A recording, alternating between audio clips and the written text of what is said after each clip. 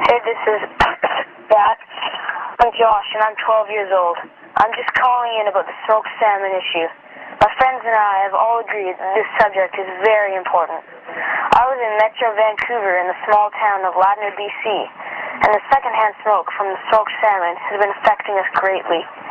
Every day I used to wake up to a beautiful view of Mount Seymour, but now I start my day off by looking at the black haze in the sky.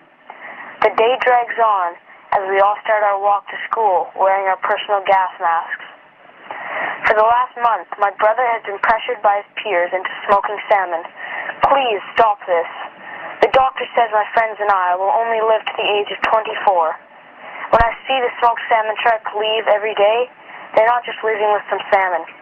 They're leaving with our futures. Thank you.